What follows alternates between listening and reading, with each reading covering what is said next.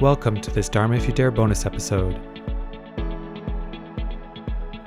We hope you enjoy this soundbite from Doug Capel-Duncan and Catherine Poisserat Sensei on how a rising yoga sadhana practice can help us move to more responsive and liberating planetary models of being.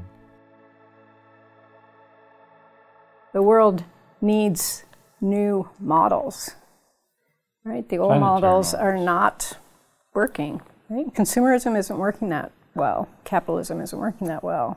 Our world leaders are not in a position where they can offer us alternatives, so we can create those ourselves. They're not doing it well because they don't have the awakening principle behind them.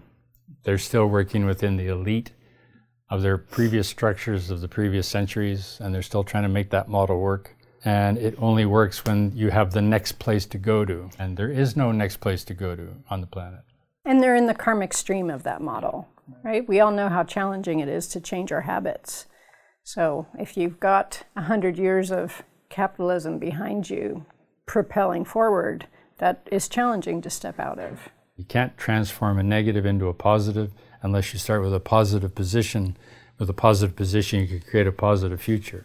It's just math. In the past, what did people use for models to make these transformations? They used Jesus, they used Buddha, they used Mohammed, they used the great Shiva. Umbrella Mother, they used Krishna, Buffalo Woman, hero, warrior type things, the Greeks, the Romans, the Jews, they all had archetypes.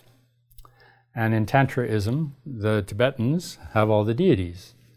The Vajrayana teachings, Shinto has Shinto deities, Vajrayana Buddhism has tantric deities. The central point that remains the same through this new transformation is archetypes. Using the archetypes as a bridge, radiant energies that connect you to the emptiness on one hand, and then the day-to-day practice of your life on the other. So what's the bridge? Where do we see this in our contemporary world? Superheroes, right? Marvel Comics. However, they don't have a how we can get there from here methodology. Right. And they don't have an awakened view that says it's not just about fixing problems. It's about how to live without a problem. Right. So the tantric or archetypal deities of the future, archetypal principles, get you out of deities, right? You don't like deities anymore. So the archetypal psychological manifestations of transformational change, aka deities, will be modeled and shaped around how that world communicates. So there was a guy with a sword, now there'll be a guy with a laptop.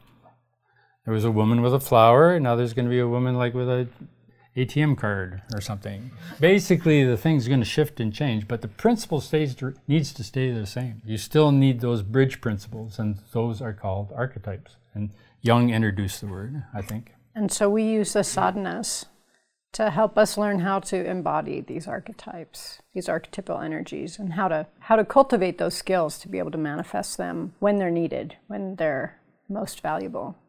So we show up here day to day in our Nirmanakaya body, physical, blood, sweat, and tears. And then we have the emptiness, gone, bye. And that's what the archetypes do. They bridge that. How to manifest bridge these that archetypes. line.